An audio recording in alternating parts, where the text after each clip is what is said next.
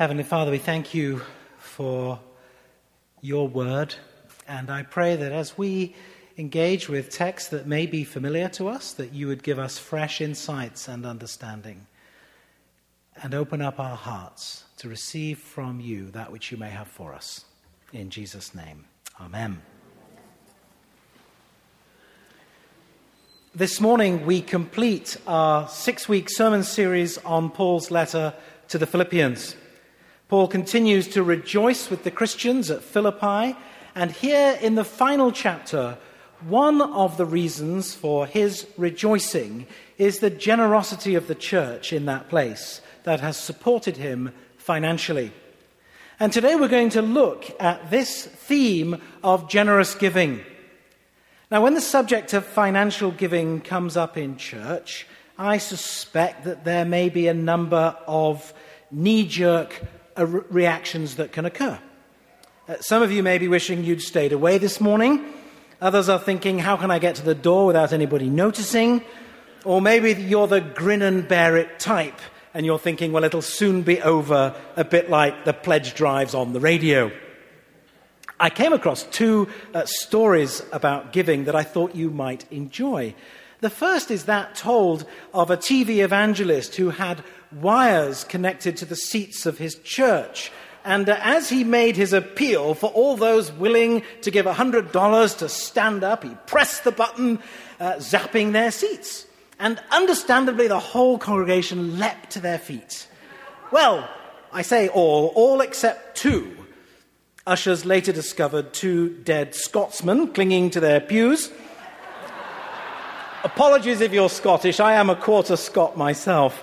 The other story concerns a clergyman looking out on his near-empty church as the offertory plate was being passed round, and as a couple of parishioners desperately scrabbled to find some loose change in their pockets.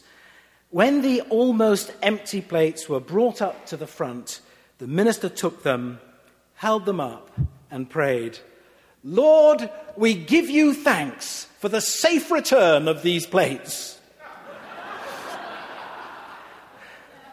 Well, we have a very different picture of giving portrayed here in Philippians chapter 4. "I rejoice in the Lord greatly," writes St. Paul, "that now at last you have revived your concern for me. Indeed, you were concerned for me, but had no opportunity to show it." And he praises God and them as he is so grateful for their generous support. And what is interesting and instructive for us in the verses that follow are what we learn about Paul's attitude towards money and towards giving. And I'm going to tackle 3 questions this morning about giving. Why? How? And the real kicker, how much? So, first, why should we give? In this final passage from Philippians, Paul gives us some great reasons why we should give. And there are 3 particular things that I'd like you to notice. First, giving brings blessing to others. Second, giving brings blessings to those who give. And third, giving brings blessing to God. So, first, giving blesses others. Now, on the one hand, Paul is not that concerned about money. After all, he had learned to be content regardless of his circumstances. And as we've seen over recent weeks, the particular circumstances for Paul as he writes this letter are that he's under house arrest in Rome awaiting trial. But through his many and varied sufferings, he had learned the secret of contentment. Verse 12, "I know what it is to have little, and I know what it is to have plenty. In any and all circumstances, I've learned the secret of being well-fed and of going hungry, of having plenty and of being in need." Oil magnate and philanthropist J.D. Rockefeller was once asked, "How much money does it take to make a man happy?" His answer, "Just a little bit more than he has." St. Paul, however, has learned to be content in all situations. Now, he's not saying there's anything wrong with having wealth, just that such cannot be the source of our contentment. So what is the secret? Well, verse 13, "I can do all things through him who strengthens me. The point is that what ultimately counts are not the outer trappings of wealth or power or prestige, but the inner resources of strength and joy and contentment that come from God. Benjamin Franklin once said, "Content makes poor men rich. Discontent makes rich men poor." One only has to read the headlines of People magazine in the grocery store aisle to know that some of the wealthiest, most famous, most successful people on the planet are also very often among the most miserable, living lives that are marked by anything but contentment. But let's get back to our text. Paul, though content in all circumstances, was nevertheless facing material need. Verse 14, "It was kind of you to share my distress." At a time when no other church was supporting Paul in his missionary endeavors, the Philippians did. Indeed, they helped him on a number of occasions. The generosity of the Christians in Philippi was a blessing to others, was a blessing to Paul. But Paul's primary concern for them is not so much that they bless him, but rather that they may be blessed. Specifically in verse 17, "Not that I seek the gift, but I seek the profit that accumulated to your account." Paul wants them to understand that giving not only blesses others, but it also blesses those who give. So this is the second point. Giving brings blessing to those who give. If we look at this in commercial terms, Paul is saying that giving is an investment. And elsewhere he uses the analogy of a farmer reaping what has been sowed. The investment is sowing the seed, and then you reap the benefits of that. And Paul writes there that whoever sows sparingly will also reap sparingly. Whoever sows generously will also reap generously. You know, one of the joys of belonging to this parish is in seeing how the money that is given to God through the church is used. Clearly, it is important that what is given is invested wisely in our programs, in people, in buildings, and in supporting other needs and missions. What a blessing it is as a parish to be able to give money away and to share with others some of the bounty that we have received. Giving blesses others. Giving is a blessing to us. And thirdly, giving brings blessing to God. Paul is saying that a material gift to another person can be a spiritual gift to God. He speaks of the gifts he has received from them as being, in verse 18, a fragrant offering, a sacrifice acceptable and pleasing to God. That's an extraordinary way to talk about it. That's how Paul talks elsewhere of Christ's offering of himself for us on the cross. It speaks of something very beautiful. It speaks of an act of great love. Now, let me be very clear. We cannot earn our salvation. We're not bribing God into anything. The sacrifice of Jesus that we remember and celebrate in the Eucharist this morning was a full, perfect, and sufficient sacrifice. We can't possibly add to that which is already full and complete. But as we say in the Eucharistic prayer, our sacrifice is one of thanks and praise. And part of that is demonstrated through our giving. You know, the overarching theme of this letter to the Philippians has been joy. And so far this morning, I've focused on the joy and the blessings. And that, I think, goes a long way to answering my first question of why give. But there's something else that needs to be said in answering the question, why give? For we are also to give out of obedience to God. You may recall last week Josh Miller explained that the word rejoice means both a feeling of happiness and an act of praise. We give God praise. Why? Because regardless of what we feel, it is right to give him thanks and praise. We give financially back to God out of all that he has entrusted to us. Why? Because it's a blessing to others, to ourselves, and to God, certainly, but also because it is right to give. It is both a joy and a duty. Now, there are many times in life when we may do the right thing out of duty, whether or not we feel like it. And the humbling thing is, when we do that which we ought to do, perhaps from less than stellar motives, we often find that the results of an act of love or obedience, of giving, of faithfulness or whatever, may be surprising and abundant good fruit and joy. And of course, there are many things in life that are both a duty and a joy. Take marriage. When a person gets married, they immediately take on a whole series of new responsibilities, new duties, new obligations. But in doing so, they also enter into what can and should be a very joyful relationship. Another example is in how we relate to God. Take our service of Holy Communion that we're in right now. In the opening responses at the Eucharistic prayer, I say, "Let us give thanks to the Lord our God." And you say, the celebrant then says, "It is right and a good and joyful thing always and everywhere to give thanks to you." And so the prayer continues.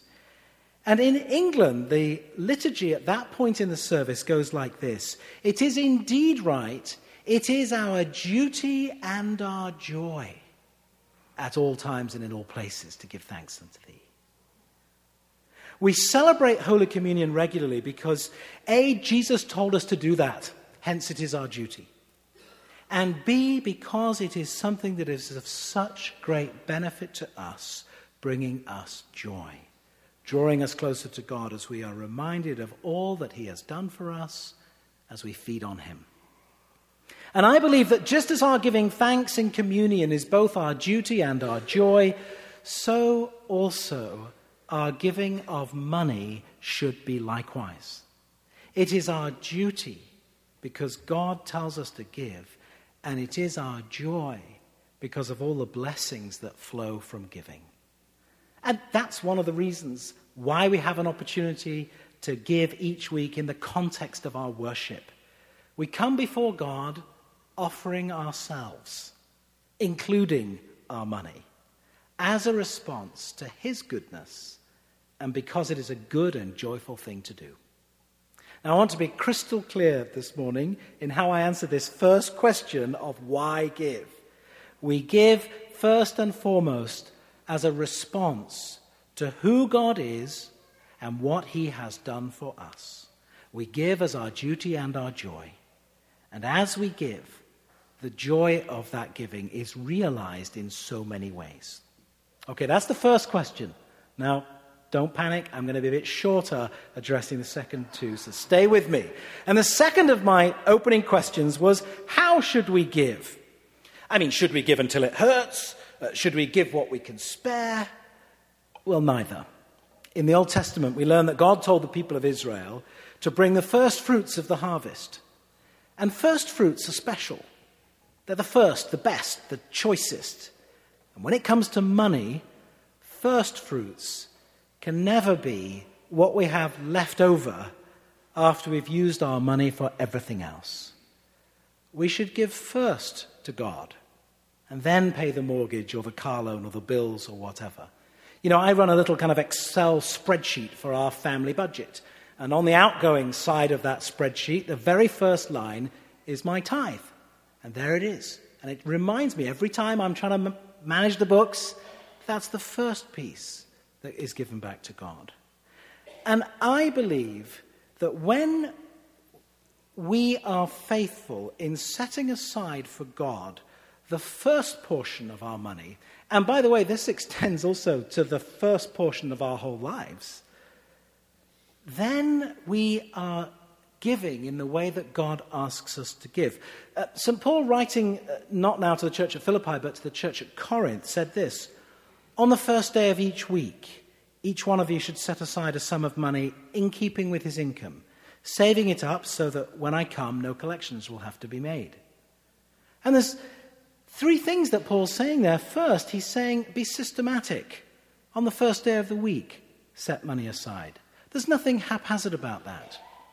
And now today, that might mean for us setting up an automatic payment through the bank or using envelopes to bring or mail to the church each week or month. You know, the actual method isn't terribly important, but the principle of intentionality is very important. Second, Paul is saying, give in relation to your income. He doesn't say, give in relation to the church budget. That's why this isn't fundraising. Give in relation to your income. Give proportionately. And third, he says, so that contributions need not be made when I come. Or in other words, so that we don't have to keep on passing the hat or having fundraisers. Now, I know that that isn't the way it's often done in our society. But, you know, if we gave in the way that God asks us to give, I doubt very much that we would ever need another fundraiser for anything ever again. So then, we're to give firstly to God, we're to be systematic in our giving, and we're to give in relation to our income. Okay, final question, the bottom line. How much? How much should we give? In our gospel reading, we encountered Jesus and the disciples people watching, as I said to the children, watching the people go up to the temple. And they could see the people bringing their gifts of money. And many rich people put in large sums. But the one whom Jesus praised was this poor widow who put in 2 very small copper coins. And that just seems a bit odd. How could a couple of pennies be enough? But then, of course, Jesus tells us that the woman had given everything she had. But how much should we give? Well, the biblical norm, the basic standard that we find is the tithe, 10% of our income. And sadly, I think there are some Christians who give to God rather haphazardly, almost as an afterthought. Maybe a little bit like giving a tip in a restaurant. In fact, let's use that as an analogy. Suppose you and a friend go out for dinner, and the meal is a nice meal and it costs $50. I don't know your budget. That may be a really nice meal or a really terrible meal, but we'll use it as an example. And let's assume you have this great evening, and everything about the food is great, and the service is impeccable, the waiter is helpful and friendly, and he's very attentive.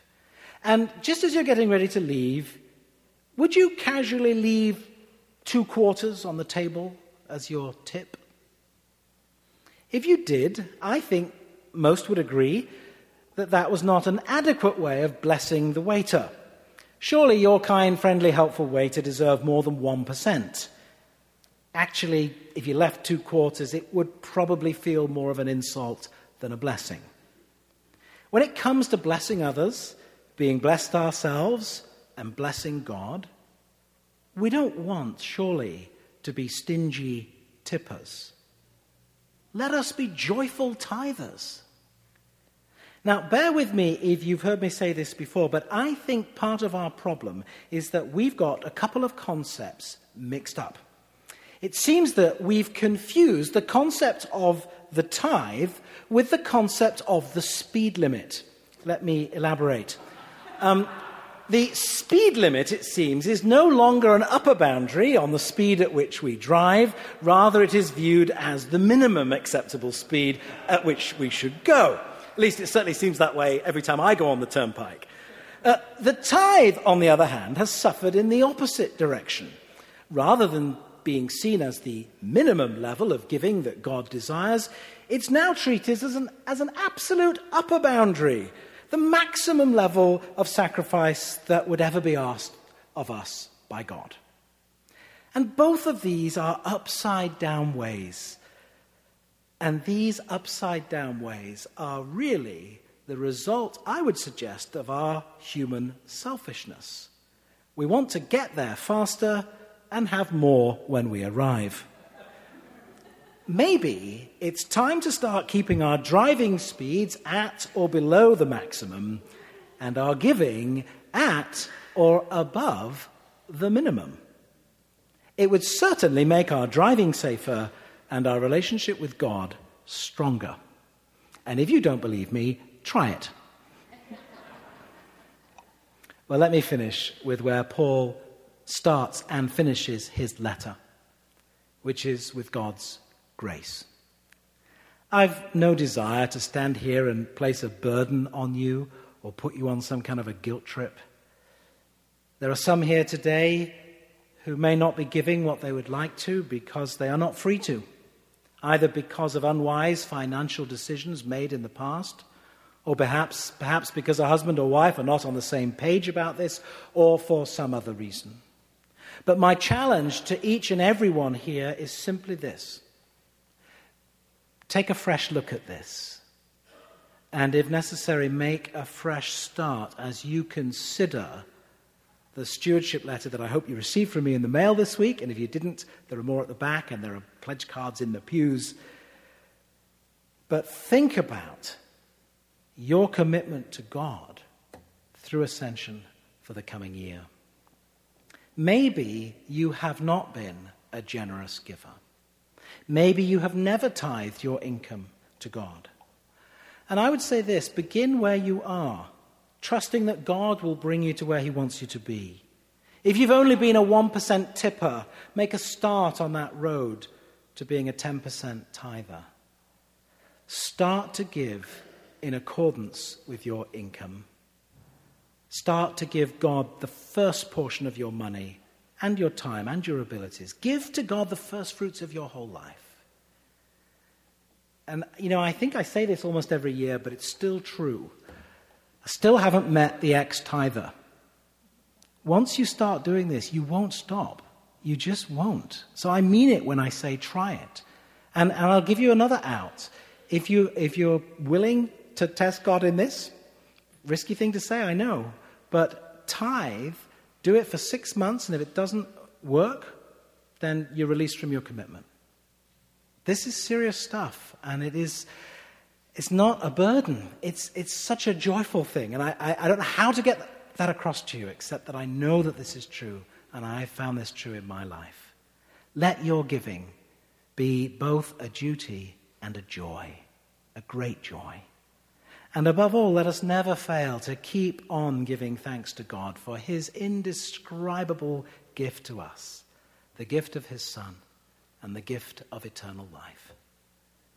And as you do this, to quote the final verse from Philippians, may the grace of the Lord Jesus Christ be with your spirit.